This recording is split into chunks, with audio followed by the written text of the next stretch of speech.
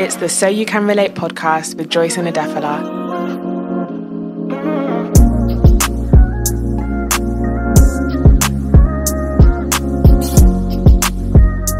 Hi guys, welcome back. Welcome back. It's your girl Joyce. Did we do this at the beginning? We do it at the end now. Yeah, we do, innit? We just got into that motion of it. Ocean of the motion. This week, what were you about to say? I was going to say a fun fact about oceans because I had a fact. We're such weirdos. It's going to be a dork for a second.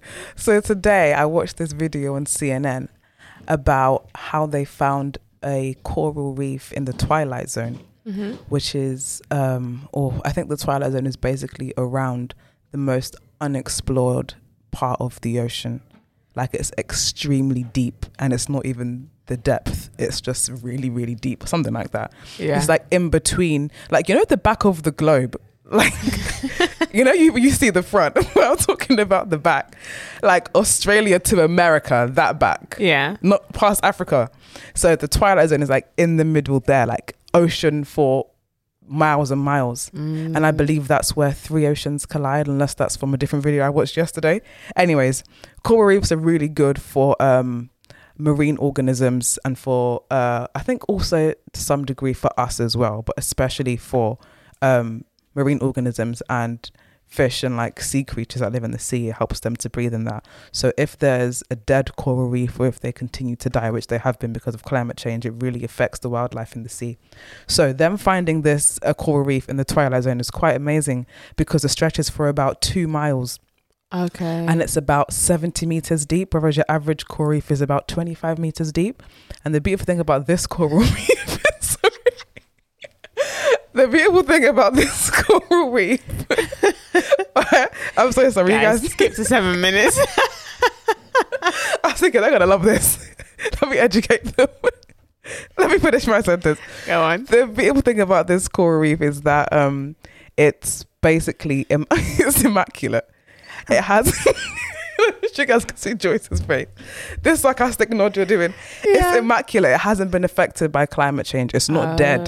So it's beautiful. Yeah. Nowadays coral reefs stay dying because of climate change and all of that stuff. So there's loads of fish that are now dying because they need the reefs to survive. But to see one that is so big in the Twilight Zone and is unaffected by climate change, that's groundbreaking. It inspires so much hope. Yeah. And because we know that so much of the ocean is unexplored anyway, I'm going to wrap it up. Give me a sec. No, do you know why I'm laughing? Because this means so much to them. Like, she's like, it's been untouched. It's the original. No, it's immaculate. I want to see how it looks, to be fair. I'll send you the video. I'll send the video to you. Cool.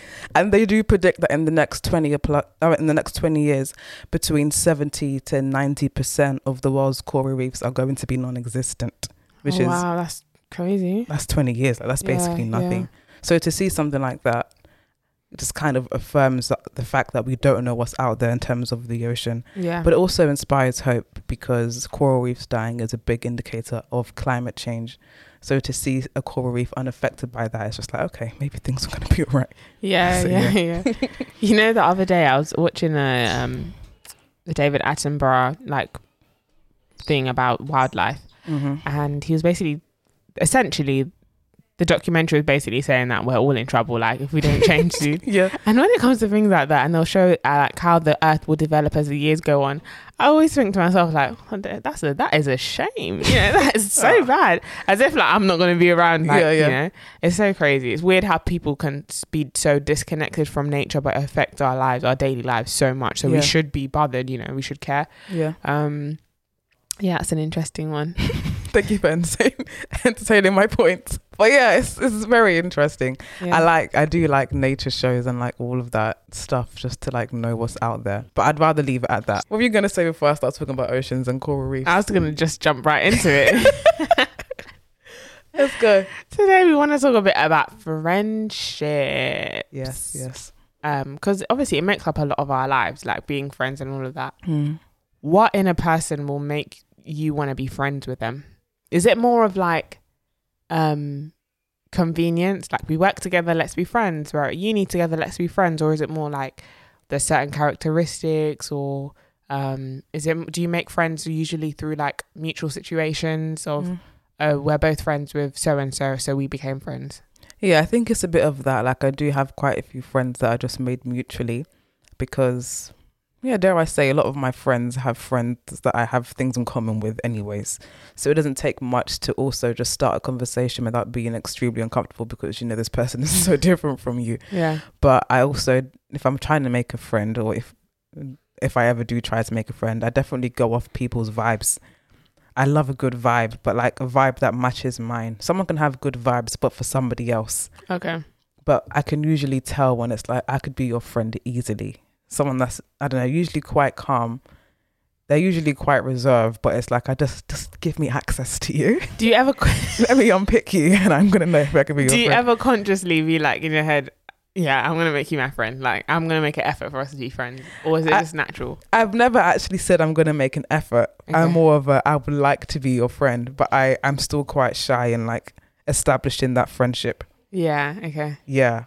Even in school, like I don't think I've ever gone out of my way to be someone's friend. I've just been blessed enough to be around them enough or to have good enough conversations for there to be a relationship there, you know? Got you. And I'm grateful for that too. And some of the closest friends I had in secondary school were just like the people that spoke more than I did. So I would just respond to them. Yeah. And then we became friends that way, you know? Yeah. For me, I feel like the last time that I was quite intentional about making friends was when I was at going to uni, so 2017. Yeah.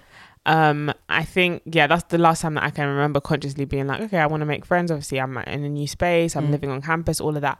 So for me, I don't tend to get on with people that are too quiet. Like if it's like drawing blood from a stone to get to know you, I will just give up. You know, like you could be the loveliest person. Like, and there's people that come to mind now that I know they're really lovely people, but we just couldn't become close just because they were it was just too long of a process to get to know you, essentially. Like, I don't know why. Is that impatience? I don't know what it is, but I just feel like, I like people that I can click with. So I normally get on with people, or I would like to be friends with people who are, I really like authentic people. Like you can tell they're just being themselves. They're not trying to be weird. Yeah. Funny. I usually get on with funny people and intense people. What do you mean by intense? Like just not in your face, but intense. Like when you're having a conversation, they're just like, oh, okay. Like they're engaged. They're so engaged. Yeah. And I normally, most of my friends are really long-winded in their stories. Like, I don't know why, I just tend to get close to people that just story tell for hours. And like, it's starting to affect me because I'm like, when is this story going to end? Yeah. Like, I remember a memory I had actually with one of our mutual friends. Yeah. You know? Yeah. This girl can talk about herself till the cows come home. To the point that we were basically all talking about secondary school. Yeah. And I think we were talking about like our friendship stories in secondary school, funnily enough. And these two friends that go on and on both told their story, and it came to my turn. Do you know what this girl was doing? What? Instead of focusing to hear my precious story, she got a torch and was flashing it in her eye. That's how bored she was. And I said to her, you wicked girl. And in that moment, she realized how like switched off she was and how like she wasn't really listening to my story. Yeah. But I tend to get on people that funny, lighthearted, but like, and also people that are okay. So another thing I'll say is, if I can tell that a person trusts me, we'll become much closer quicker. That's good. What I mean? Yeah. Like if someone opens up to me and tells me like, and that's weird because some people feel like I shouldn't have to share something personal with you to be your friend. Like it should just, but for me, I tend to get on really well and will become much closer with someone who's willing to be vulnerable and share things about, okay, don't tell me your deepest, darkest secrets, but like to show me that you trust me. I get on with people like that, like a house on fire. Yeah, I mean, telling them your business is not like an imperative. Yeah. It's doing it unprovoked. That's like, wow, I didn't even like make you feel like you had to share your business to be my friend, but here you are sharing it. And I did have that experience recently, like making friends with somebody who's so intentional. And I was like, so I'm trying to be like you. Like, she literally said, like, I wanted to get to know you outside of this group that we're all in. Okay. So it was just a one-on-one. And I learned so much about her that day. And she learned so much about me. And I was like, yeah, I like you. I'm going to keep you around. Like, it was so nice. Yeah. And I feel like, I don't know, from a different perspective. So if I share something with you that's quite personal, I could know you for maybe, I don't know, 2 or 3 years, and we can be in the same group, but I've intentionally not really been that vulnerable with you because I want to keep myself to myself. But if I finally feel comfortable enough to share that with you, I'd hope that you'd realize that's an indication that, okay, can we be like closer now? Can we share our secrets now? That kind of thing. I know. Yeah. But yeah, I think to a certain degree I tend to reciprocate. I'm not one to share extremely personal things about myself in like, in general, but I am like, if I feel like you trust me, then I feel like I trust you. Do you get what I mean? I'll mirror that kind of thing. But yeah, I feel like coming back to us and our friendship, I feel like in first year we were not close at all. We just knew of each other because we had a lot of mutual friends. Yeah. And when I first met you, I had put you in that category of taking too long to get to know. Did you? Was I that closed off? Subconsciously. Oh wow. Were you closed off? Yeah. Oh yeah. I feel like you were closed off. Yeah. Because first of all, we didn't spend that much time with each other to like even we did for it to be blossom into a friendship anyway. And I think the time that we did spend with each other, you just seemed like someone that had to be chipped away at for a bit longer, and I was just impatient to wait. And there were people available that were really open and unchipped. I said, you know what, I'm gonna go with those ones. But I think what made it change for me was obviously we led TRF together, and not even when we were leading TRF, I think towards the end, there was one day that we basically went through hell together. And that day I said, this is my friend. That hell brought us together. Because I feel like I got to know you way more, and you were really honest with your opinion on the situation. Yeah. And I like people that are honest and like authentic. And I was just like, Daphne's a real one. She's a real one. She is a real one. Yeah. And since that day, I just made up in my mind that I just genuinely wanted to be your friend. So I was like, I will be her friend. Yeah. By force. I remember that day.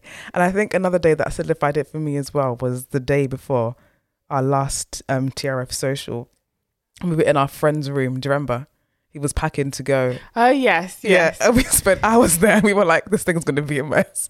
We were just wrapped in it. Yeah, we were so scared. We were so scared. I was like, I rate this honesty that she's coming with, because sometimes like you can be friends with somebody and you can like them, but there are just certain things you can't be too open about around them. Yeah. Or you're not sure if you can trust them yet. Yeah, you're not sure you can trust them. So to have someone voice the things that are in your head, it's like, okay, thank God she thinks that too. Yeah. And I can just be myself even more. Do you know what I really don't like? And I hope people get what I'm saying. So in first year, there was a situation that happened at my uni, and it ended up in one girl basically telling off the rest of the group. Nothing had happened. It was just a little bit of a misunderstanding.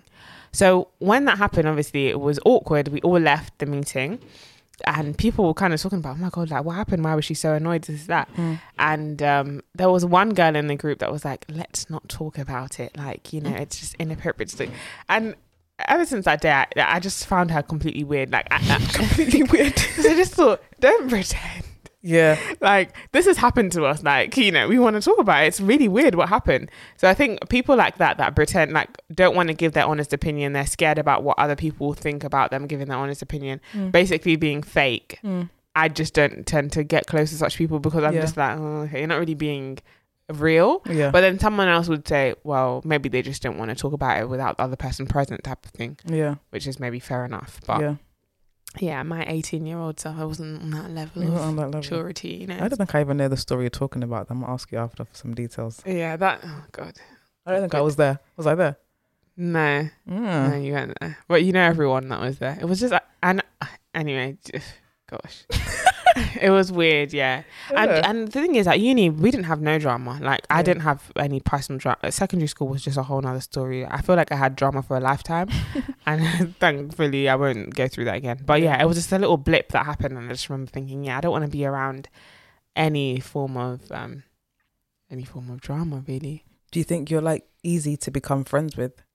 How do you think people, because I feel like there's the way you see yourself. Yeah. And then there's the way that most people see you. Okay. Yeah. So I get a lot that like I have a really like hard face. Yeah, I get that a lot. Like people tell me that I don't look. I'm so friendly, guys. Please. You are. That's what I'm thinking. Yeah, I think it's because. No, I've got that a lot. That like if someone doesn't know me, they'll just be like, oh yeah, you just don't really seem so inviting. Really? Yeah, people have told me That's that. surprising. Yeah. But especially like if I'm not with someone I know. So if you meet me in an environment with my friends, I'm usually talking and smiling and stuff like that. So I think I look more approachable then. But if I'm by myself and I don't know anyone, I think they're referring to that Joyce. But yeah, am I easy to make friends with? It depends really on the setting. So I'm one of those bad people that when I already have my friends in a social setting, I'll just speak to them. I'm like, thank God there's someone here that I know. I don't even try to make friends with anybody else. Yeah, like... Ugh, sorry. I know. Isn't that bad though? We should stop. It's bad. But part of me is because like, I still feel like I still have it ingrained in me that I'm an awkward person because I was such an awkward child. Even to this day, I still feel like such an awkward person. So I feel like if I was to break out of my friendship group to speak to someone that's on their own, I feel like I'd make them uncomfortable with my awkwardness. Okay. So I'm going to keep myself to myself. Yeah. You know? Yeah. So yeah, if I'm in a social setting, I'll just stick to the people I know really. Mm-hmm. If I can see someone's by themselves, I would like to like, you know, for them to join my social circle as well. Yeah. I would love that. But yeah, I'm not one to like be like, oh, there's new people here, let me just leave my friends and just get, which I think is actually a good character trait to have. But then at the same time, it's like how many friends should you be making? I mean, it depends on the person. Like, I don't think you should put a number on it because some people are literally social butterflies. Like, I remember this, like one of my friends had a friend who had a birthday party last year. And I think she said there were like 60 people there. Like she booked at our restaurant. And every person that she spoke to at the party had said that they spoke to that girl, the celebrant, in the past week. No, that's so scary. 60 people. Bare people. No, you know, people like that scare me to my core. I have a friend like that who, okay, it wasn't not 60, but she has about... I would say about 25 to 30 really close friends. And what's so scary about her, she makes every single person feel like they're her best friend. Yeah. And people like that need to be questioned. Because she just has this way about her. I kind of want to be that person sometimes. I'm like, what's it like to be so... I think that's weird. So warm to everybody. Not that you shouldn't be warm to people, but that even like going into this whole thing of like knowing your place in people's lives... I think these type of individuals make everybody feel like they're first place in their life. Yeah. Is that a good thing or a bad thing? I think it's just a talent. It is, yeah. I think it's just like a gift. I think some people are literally just gifted of being so welcoming. They can kind of be everything to everyone, but not in a bad way. Okay. What's that saying? There's a saying that goes along those lines, like everything to every man or something like that. But yeah, I think it's quite cool that you're able to make some people or everyone feel comfortable, because if those people were in a room with you, they'd feel hopefully like less uneasy. But the weird thing is this person is quiet. Oh. They're not even... Okay. You would think that they're the life of the party. They're not. Okay, that makes... I mean... They're the type of person who is always better one-on-one or in small... Do you have those type of friends that... They're just better one-on-one? Oh, yeah. I have loads of those friends. Yeah. Or they're just better with like maybe two of you and them. Yeah. And in a group set, I'm thinking of somebody so much in particular. Who's just better one-on-one. So yeah.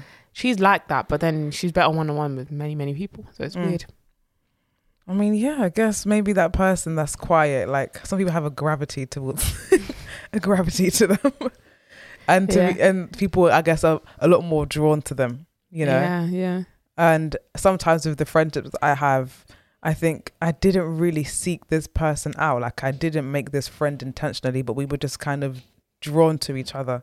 Yeah, exactly. I think my closest friends, I never was intentional with being their friend, to be fair. Yeah. And I really like it when you have that friendship chemistry with somebody. Like we always talk about romantic chemistry, and sometimes you have that romantic chemistry with somebody, even if you're not like dating or you're not even together, but people can even see.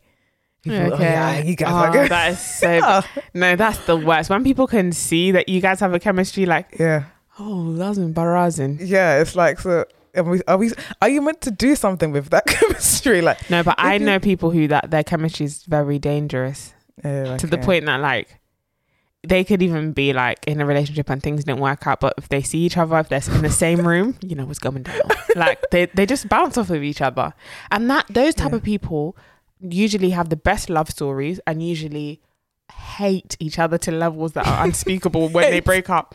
Honestly, because they're just so intense. Yeah. So because the chemistry is so intense, the hatred is so intense too. It's intense. Yeah. That's why, like, I'm so afraid of dating within social circles, because if it goes wrong, it goes really wrong. Like, first of all, people feel like they have to pick sides because you're all within the same social circle. It's like if I dated a guy in TRF, just a thought. we're both avid members, Yeah. and then things go wrong, and we all have the same friends. It's Yeah. really awkward, you know? Extremely awkward. Oh, whereas like if I'm dating someone outside of my social circle, we can just all hate him. Do you know what I mean? Yeah. I'm joking, but you get what I mean. That's the good thing about Yeah. seeing someone that's outside of your friendship group, or just outside of your life in general. Like, say you just met them in such a random way, such a random place. At least there's no chance of you ever bumping heads again, or like bumping into each other again. Yeah. I think I'm gonna stick to that from now on. And it's the best route. But It's then, the best route to take. you know, like when you're just like you meet someone new and you're thinking, oh, it's so lovely. Like he knows all my friends already. It's just meant to be. And you're like, oh gosh. No, it's messy. Yeah. It's very, very messy. I've always found that thing of like we started off as friends really weird, and I just don't understand it. I saw a TikTok a few days ago. You might have actually seen them. Like this Christian, I think they're Christian. Yeah, I think they're Christian. This Christian couple on TikTok, and sometimes they do pranks on each other and stuff. And they said they started dating when they were 14. Sorry. They started dating when they were 14. We need to stop that. As a community, we need to stop that. then I think they obviously they went through their breakups and come back together, blah blah Okay, blah. I think I know them. Yeah. What's they called again? I don't remember. I don't know anyone's name on TikTok. I just literally just look at the videos and keep scrolling. Yeah. They were dating for a while, broke up, back together so many times, and then they finally got married when they were like 23, I think. Mm-hmm. And then a few years later, they both wanted to get a divorce. Okay. Like they were like, "No, I'm not doing this anymore." And then God and their family helped them, come back together. Tyler Perry movie right there. Just give it Tyler Perry. And now they're just, stronger than ever. Okay.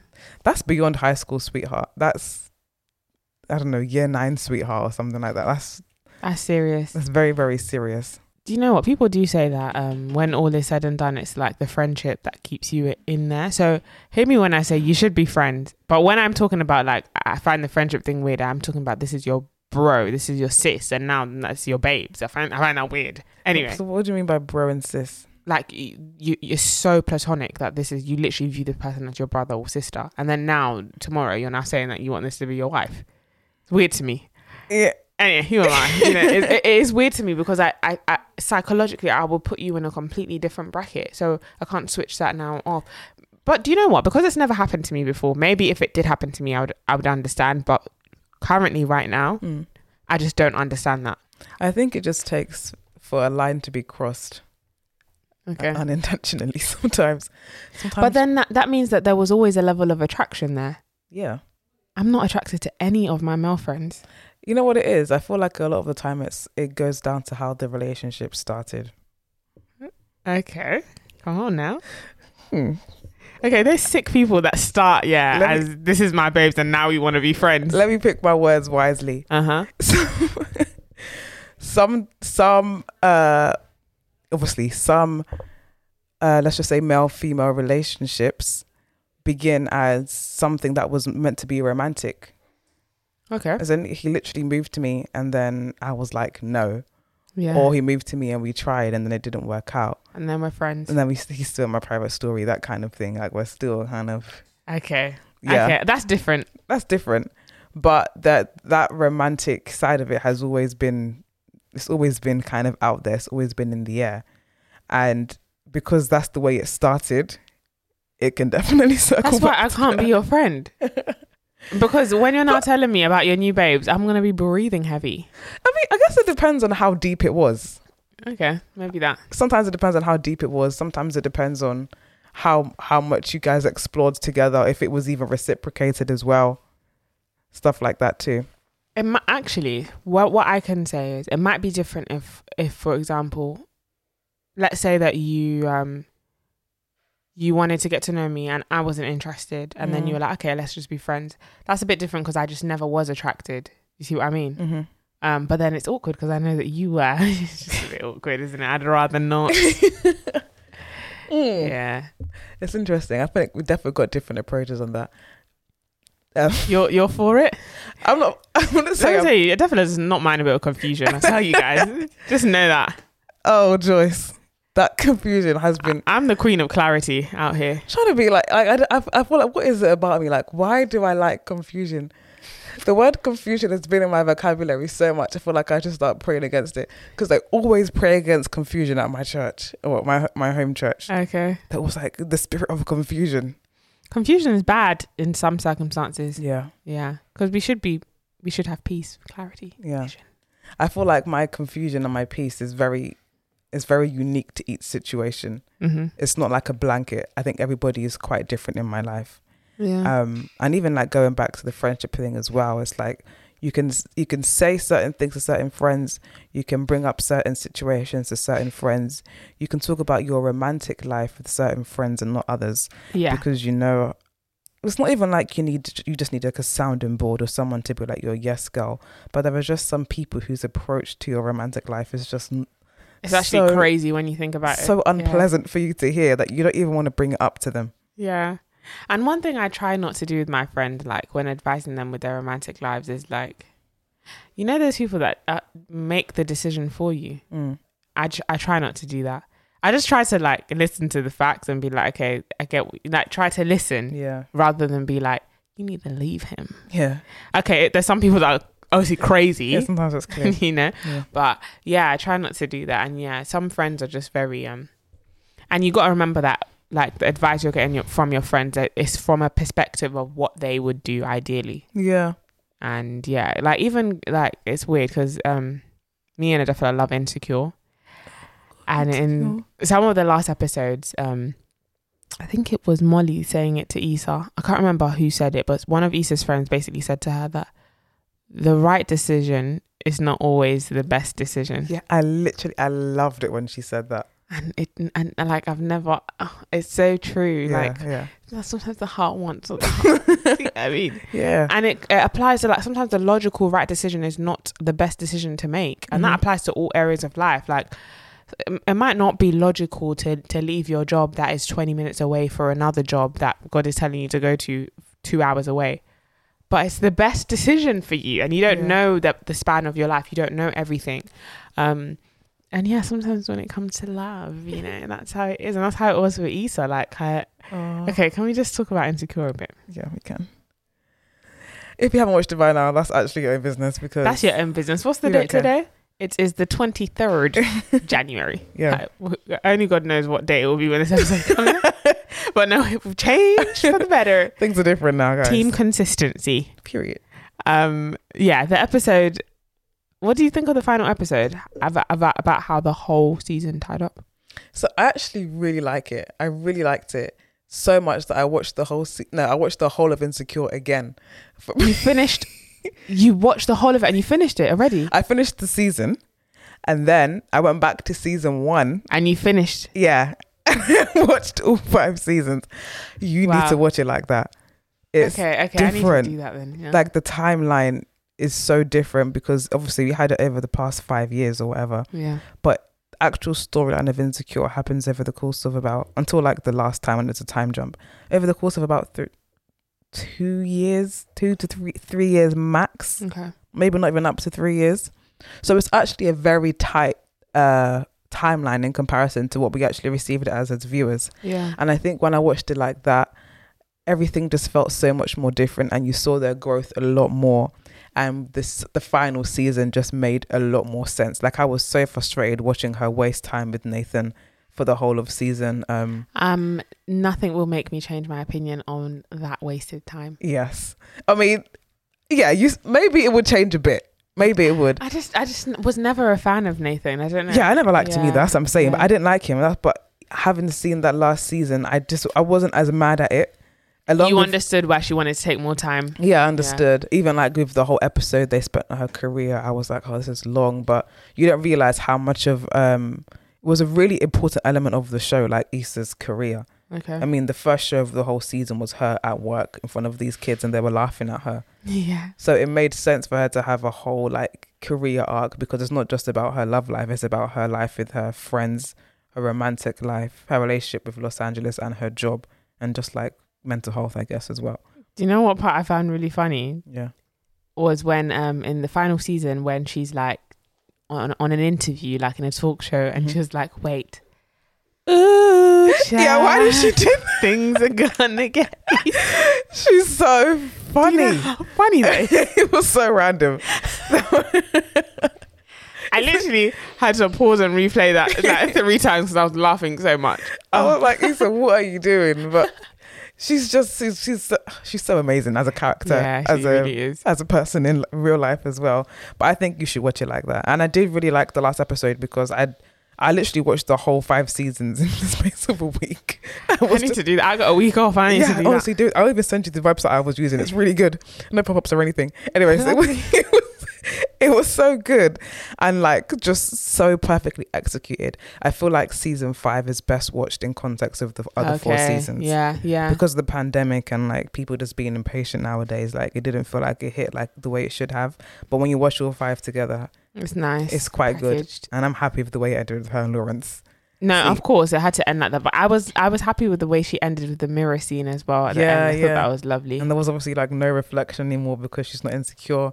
And then I saw it like as in the practicals. I didn't catch that. That's what I think it's about because this whole time. And another thing is like I never understood why the show was called Insecure. Yeah, okay. Because to me it was like they don't seem to have insecurities. To me it was like she doesn't seem to complain about her body, right, or about how she looks.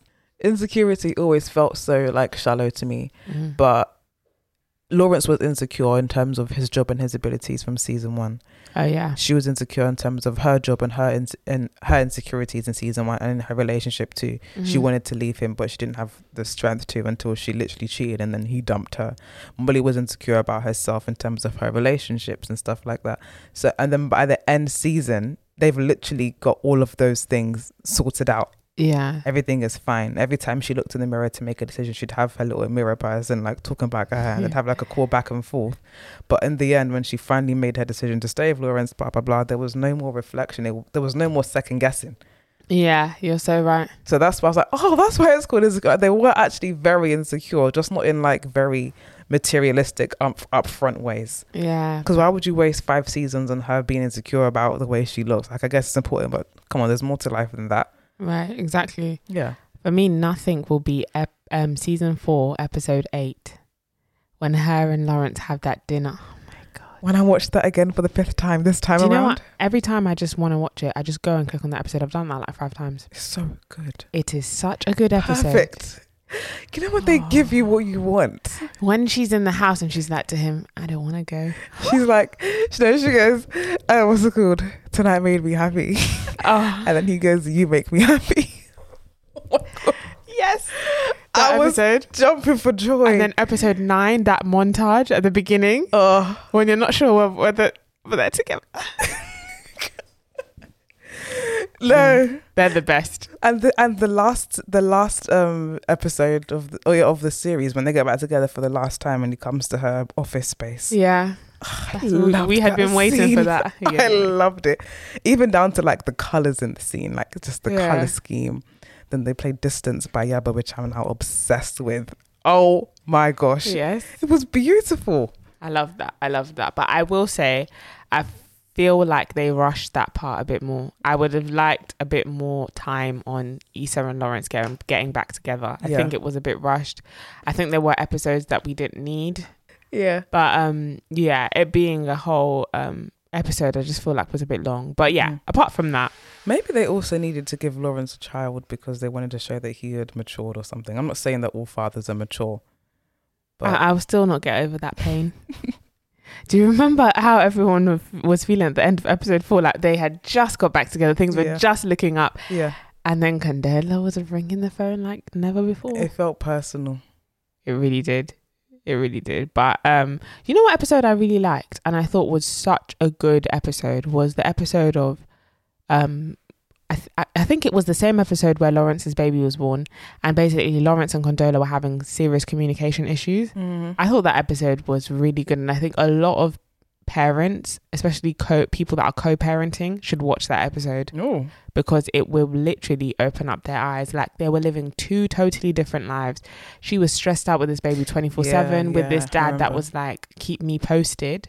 and he was trying to be a good dad in his eyes, but was exhausted traveling from different cities. I thought it was such a good episode and a real eye-opener. I remember this one scene they had like both of them on the screen at the same time, like they split it, and then they both laid down because they were both exhausted, and then she got up before him to look after the baby, and then he got up to like get on the flight or whatever. And it's true, like everyone, like you just forget everyone has their lives, everyone is just so busy, and that's why you don't want any extra drama such as a child that you didn't plan, because even the plan that I have for my life right now is all over the place. Talkless of throwing a whole human being into the mix I didn't plan for. Yeah. But that's what I rate about the show. Like, it is very realistic, and sometimes things seem perfect until they're not. It's so realistic. It's painfully realistic. Yeah. Which I think is refreshing to watch, isn't it? Yeah, it is. Like, I think it's just such a good show, and I think that they basically did what they had to do. And she always talks about how she wanted to end Insecure on its peak, because after its peak it's going to go down, and why would you do that? Yeah. So to end it at such a good time in the show and to just kind of leave the rest to imagination, I think that was a really good move to make as well. I think a lot of shows are taking a leaf out of that book and trying to end on a high. Same with This Is Us. I think that's their last season. Yeah, is it on now? Yeah, it's on. Yeah, it's back now. What other shows are?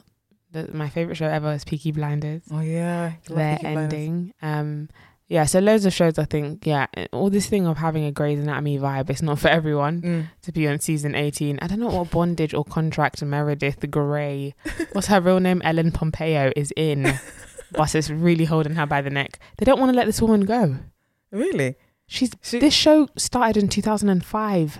Is she enjoying it though? No.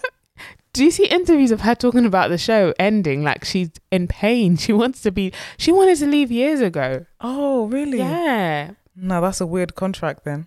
Well, I don't know what's going on. It's horrible. And obviously the whole show's riding on her, so I think she feels a sense of she doesn't want to mess up other people's careers and other people's money, because other people's money's riding on the show. So there's no end in sight? They were supposed to end, I think, season 17, but they got renewed for another season. So I don't know what's good. I don't know what it is really. One show I've been loving since lockdown last year was Queer Eye. Do you know Queer Eye? Never heard of it. So I think I think it originally came out in the 90s, and it was this whole idea of 5 gay men will go and give somebody a makeover, basically, from like a mental health perspective, a food perspective, a fashion perspective, a house perspective, and a self-care perspective as well. Okay. So they kind of remade it a few years ago, and it's on Netflix, and they have 5 gay men that literally just travel around America, and they just basically find someone that's been nominated. They call them their heroes. So for example, a few days ago I watched an episode about this woman who has this barn with special needs animals for special needs children. Oh, I know. Wow. I saw it and I was like, oh my gosh, this is so cute. This is so amazing.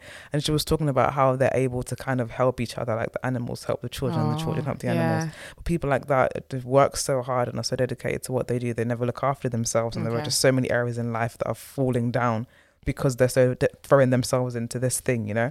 So, they go into her life, and they built her this massive, amazing barn for all the animals, and they gave her like a makeover and a haircut, and they talked to her about how she needs to spend more time on herself and stuff like that too. Okay. And it's just really nice. I do love a makeover show. So I was watching that for the whole of lockdown. Did you ever watch these shows growing up with like house makeovers? Yeah. Where they were just, what was the show called? It had this white guy with like, yeah, I know what you're talking about. Black hair.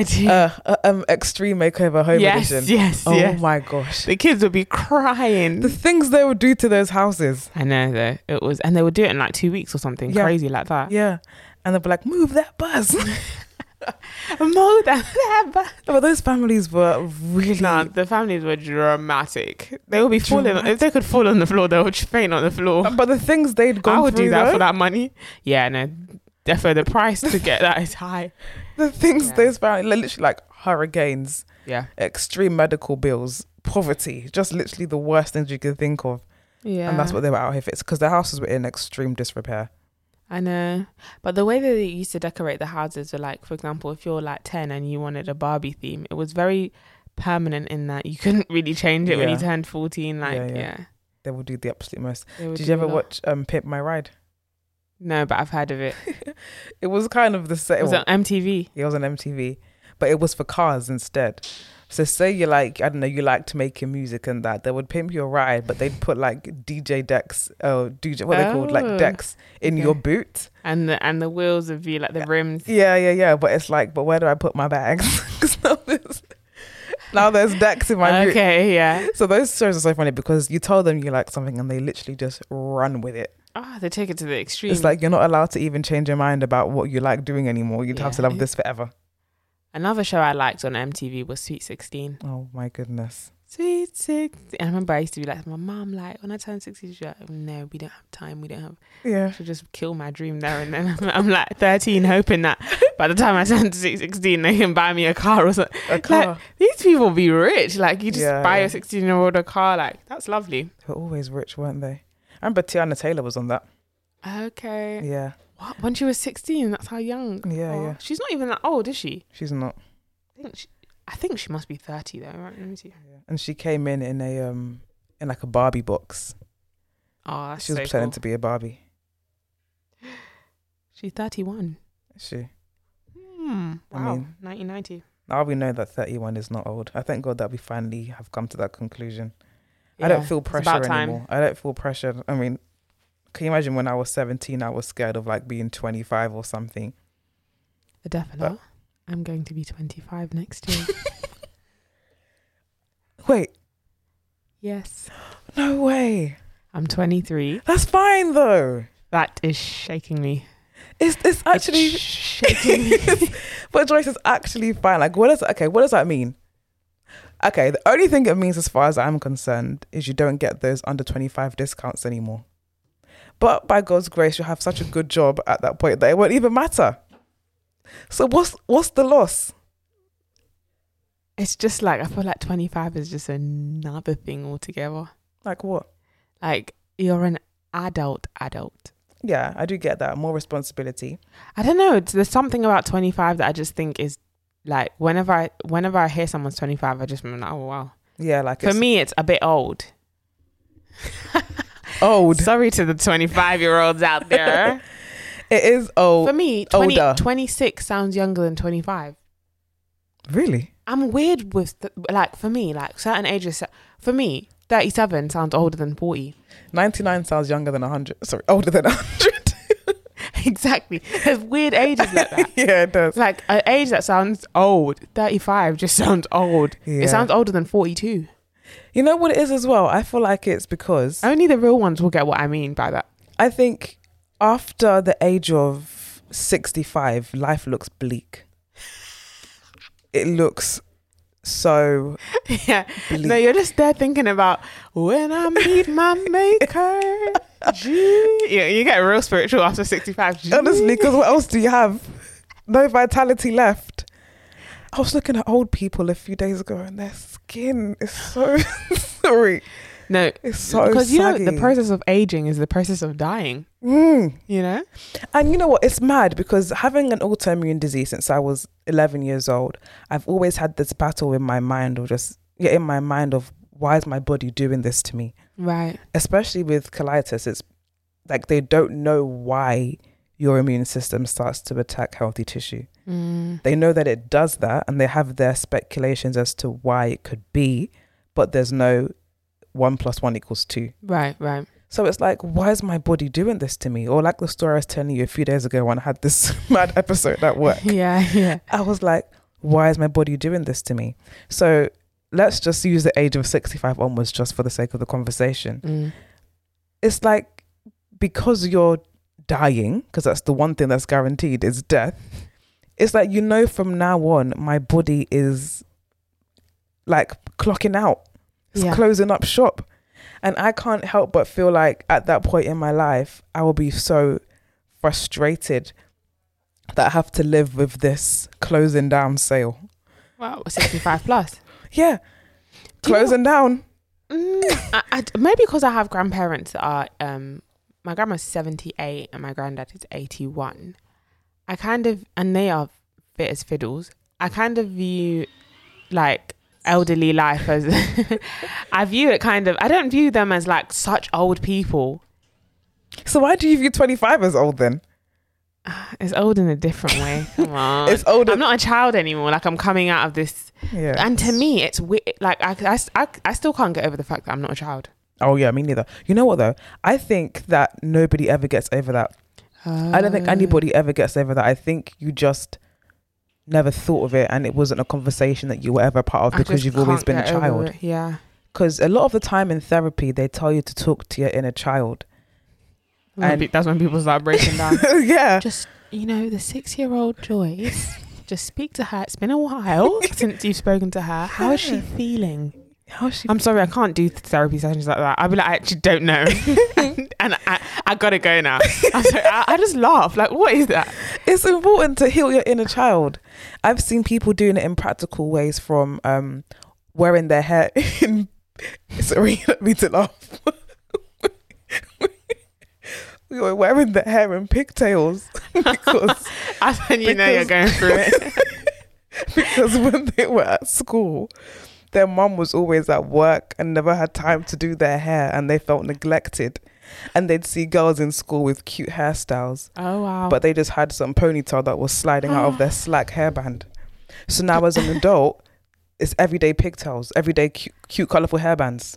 But the weirdest things will affect people. I remember watching this episode on The Real, and Lonnie on The Real, I think I've mentioned this before. Yeah. She was talking about how her stepdad would come and bring her brother presents. And this is even her older brother. And he didn't bring her present. Mm-hmm. And she started crying about that. And she's like in her 50s, I think. Yeah, exactly. Like, and I found that really bizarre. So this is the thing. I feel like because the inner child, even you saying that, no, I don't want to. I think that's saying something. What would you say? It's always you people that think you want to micromanage us. You want to psychoanalyze us. I feel like the avoidance of confronting the inner child, and the reaction, an intense emotional reaction to an inner child, is evidence of the fact that we are children. It's just our bodies that age. True. It's our bodies that give up on us. But the reason why I'm frustrated that my body is dying or why my body is attacking me is because my soul is still alive.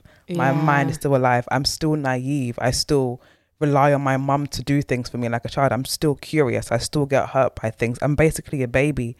There's just these expectations from society or whatever that have given me the opportunity or given me the chance to kind of get through this world. But deep down, I'm still such a helpless child. And when you're in intense pain as well, and you start speaking, like your voice is bare shaking, you can't even walk, or like we were saying earlier, like you're giving birth to a child and you're in your primal state. A lot of us realize I'm actually just a child. So I don't think this whole feeling of, I feel like a child is ever going to go away. You just have to get over it. You just have to learn to live with it because you can't go back anyways. Yeah. So I think catering to that inner child and doing things that you always wanted to do when you were a child is the best way to not feel so detached from who you truly are inside, It's weird the things you remember in your childhood, because even with that Lonnie story, I remember a Christmas where I went to visit like basically my mum's in-laws, and I think it was that they weren't, I can't remember whether it was that they didn't know I was coming, or anyway, there was a bit of a mishap and they didn't buy me any presents. And I got one present from my uncle, and I remember feeling so sad about that. Yeah. Let it out. No, so it just goes to show how kids don't forget stuff. They don't. And it will be weird, the things you talk about in conversation, and you'll be like, oh my gosh, that happened to me. So I say this to say that please treat children really well. Yeah. Obviously, presents, like that's obviously someone would see it, that, you know what? Okay, it's not a big deal. It's a bit immature, but it's not about the act. It's about how it made you feel. Yeah. Type of thing. And for a lot of people, that's a feeling of rejection. It's a feeling of you being forgotten type of thing. But yeah, you have to be really mindful with children and all of that. That's why, like, even when people buy presents, if they're siblings, you have to get something for everyone, that type of thing. You don't want to make someone feel singled out, Yeah, and the worst part is, like, you don't always realize the impact it has in your life until years down the line. Like, you can remember feeling sad about it as a child, but it could still take a while before you start to draw links between that situation and how you're interacting with so many things in your life right now. Yeah. It's kind of scary when you draw those. What's the word I was going to use? Inferences. Those inferences. Yeah. Sometimes I do question, like, is that really the reason why I'm like this? Because of this specific childhood event, or because of this thing that happened in the past? But I guess for that there is no literal answer, because it's also like abstract and it's all life or whatever. But it is kind of crazy when you realize, or when you think to yourself, I am this way because of this thing that happened. And sometimes that leads to you blaming yourself for things that you shouldn't blame yourself for, or taking on the responsibility for things that you never really had any business taking on, and just having to basically heal from all of that. Yeah. I feel like all that stuff belongs in therapy basically, but mate, we can't afford therapy. I mean, if you can, go ahead. If you can afford it, lucky you. I know, and that's another thing. Like, there needs to be something done about the people that need therapy the most cannot afford it. Please, something needs to be done about that. Like, more time. Like, if you can afford it, you're in a pretty good place already to be able to afford that. Yeah, it's a blessing. Even though you might have loads of things you need to work through as well. But yeah, it's definitely something that people should do. And Christians should do therapy as well. You know, it's not every day. Counselling session with your pastor. Sometimes seek a professional. Okay, yeah, you're gonna leave that there today. We don't want to shake the tables too much. Oh man. One thing that I don't think you have to do it, but one thing I would really not want to do is like couples counselling before getting married. I mean, like, and I know loads of people. I think that's so important. Yeah, there's just something, like, so many things in life just make me cringe. Okay, it's cringy. I just think it's so corny. Like, I know it's good for you. No, it's so important, because there might be questions that you guys, or topics you guys haven't talked about, that they will bring up and that are really important. Like, how are you going to manage your finances? Sorry, I think I'm just immature because that sounds so boring. I just want to have fun. I don't want to think about money. We're getting married. Hey, we're going to get it in. Hey. No, I just don't want to. Don't care. I know. Want to have a good time.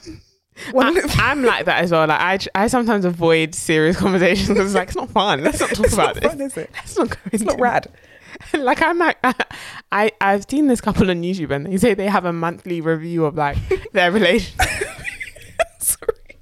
When I hear things like that, that's why I'm like, they're like, how have I done this month? How have I done this month? They make it sound like a chore. We need to talk about our so with stuff like that, there are positives to it in that there will never be miscommunication. It's rare. You're kind of removing that. Whereas the people that are like, I just want to have a good time, they will definitely break up because you guys are not communicating.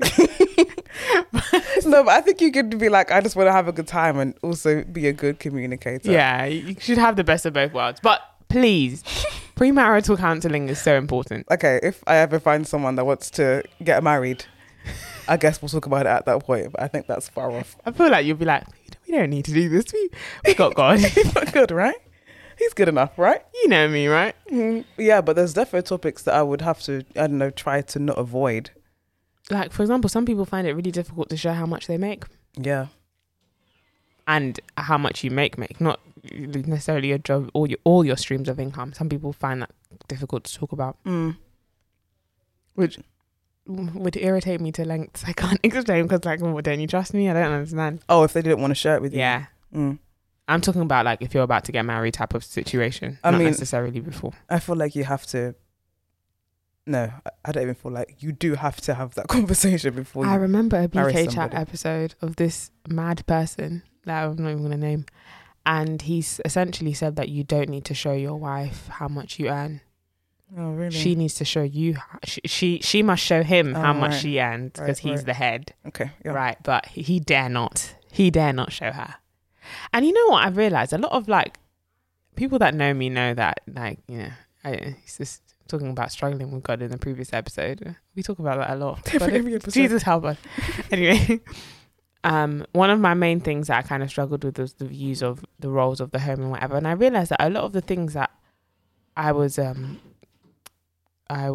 exposed to were just toxic, negative, and ungodly ideals. Like, for example, something like that. Someone would try to twist that and be like, yeah, head, like, this is how it should. But that's actually not godly. That's actually not what God had intended. Yeah. That's like a perversion of it.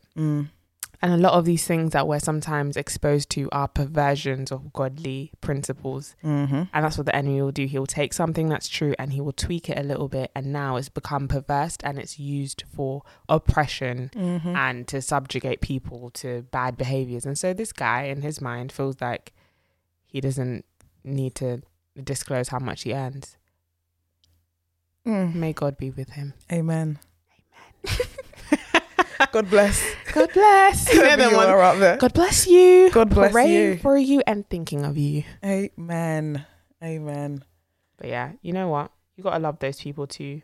And I think one of the things I've learned, I think I learned this whilst at uni, is learning to love people that disagree with you.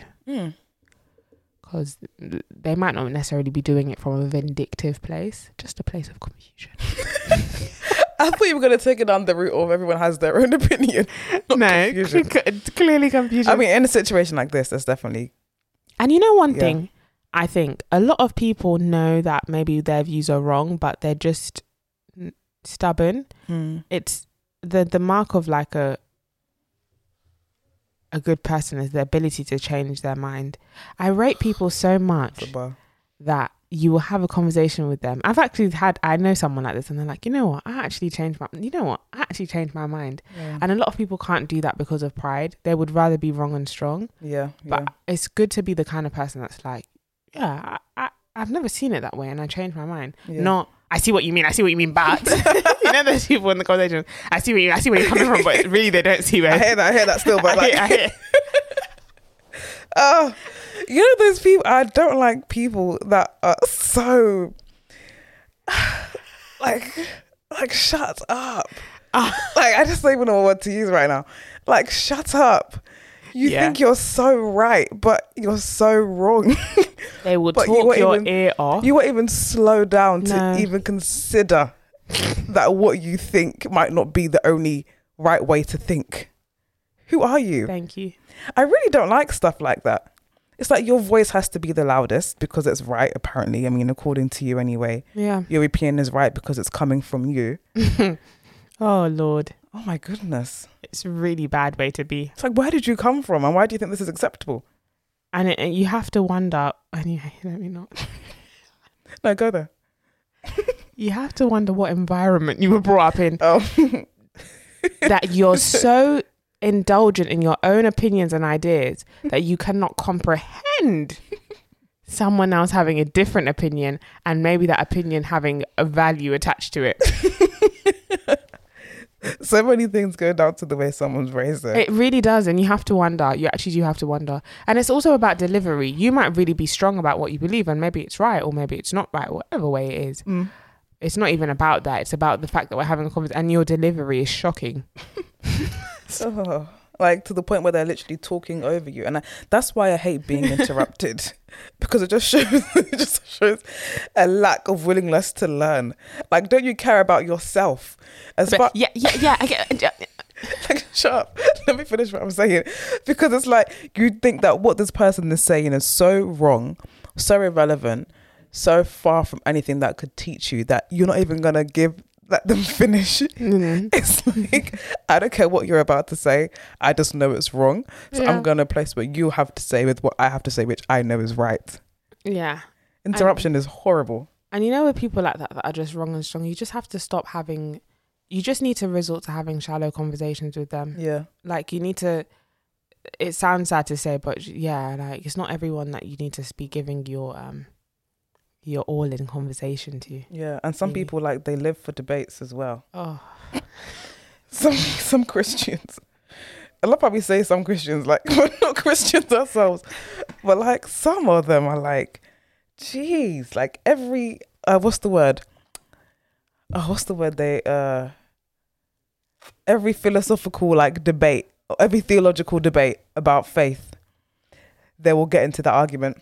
And instead of just saying, I actually don't know, they would rather go down a rabbit hole of madness and things that they actually have no knowledge on, just to argue and just to be wrong and strong for the sake of it. Like sometimes you don't know the answer. Yeah, it's okay. I'm really excited this year to tell people that I don't know. Oh, me too. I don't know. I'm not sure. I'm not sure. That's literally it. Like, I just don't know. Yeah, that's it. Let's leave it at that.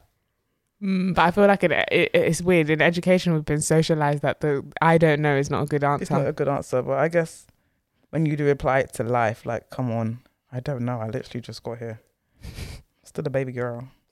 I'm a baby girl. What's something you're trying to do this year? Like, not New Year's resolutions wise, because I really haven't done any of that. I just know. But is there anything that you're thinking to yourself, I want to do more of this year? I want to read a book a month. Oh, that is not a legal book. Yeah, okay. What else do I want to do this year? This is the year of discipline. Mm-hmm. I want to be disciplined in all areas. Yeah. Yeah. That's what I can think of for now. I like that discipline. I always think to myself, like, discipline trumps motivation, because even when you don't feel like it, which is not having the motivation, if you're disciplined, you'll do it anyways, even though you might not have the energy, you might not be there mentally, and that's really helped me in situations sometimes. And I realized that you can't be happy without discipline. Some people think that, like, by me just chilling and watching shows and whatever, like, not to say that, anyway, I'm tired of not to say, because please just understand me. Don't understand where I'm coming from. That you're going to be happy there, but you'll really be happy when you have structure, routine, and discipline. Yeah. Because then your downtime is really good, and you're like, I feel like most people need structure to life. To live a healthy life, to be happy, to live long, all these type of things. So really, like, you just need it. Can't avoid it. Speaking of things we can't avoid telling you guys our current faves. I love that segue. Today's episode. Do you have another current fave? Current fave. I think you're going to have to go first, babes. Oh, I wanted you to go first because I had no idea. Let me see what I got. Okay, I've got a current fave. So, one of my good friends is a midwife, and she's called Trisha. We met at uni, and she's got a YouTube channel that I think people should check out. Yes. It would be great for people that want to get into midwifery, but also if you just want to learn more about midwifery or watch like uni vlogs and stuff like that, it's a good one to check out. And it's called Midwife Vlogs. Vlogs is in capital letters. Midwife is just normal midwife. So guys, check that out. We'll link it below. Midwife Vlogs. Yeah. I actually watched one of her vlogs as well, and I was like, oh, look at her So delivering sweet. babies and that. Yeah. So cute. I've always wanted to be a midwife. My brain doesn't go in that direction. But in theory, I'd love to be a midwife. You a midwife. Yeah. My current fave is this company called STEM UK. On Instagram is @STEM_UK. And they sell plants, like house plants, like real house plants, and they're really, really affordable. And you can kind of like scale down in terms of like the size of the pot you're going to have it in, which kind of affects the size of the plant itself. And it's just a nice way to get your house full of plants, especially for a low price. And they have them in categories of unkillable, so it's like you cannot kill this. That's what I need. Low maintenance Yeah. to higher maintenance too, and they deliver it to your house. And on Instagram ads, because I found it on Instagram, they have a discount code, right? So 15% off Nature in capital letters. Hopefully it works by the time you listen to this episode. No. Nature in, yes. And if you want to buy a nice house plant, which I'm planning to do more of, maybe you should use STEM UK to get a nice affordable plant. This podcast is sponsored by STEM UK. It sounded just like an advert. Yeah, love that. Anyway, guys, it's been good talking to you as per usual. It's been your girl Joyce. It's been me, Adafala. See ya. Bye.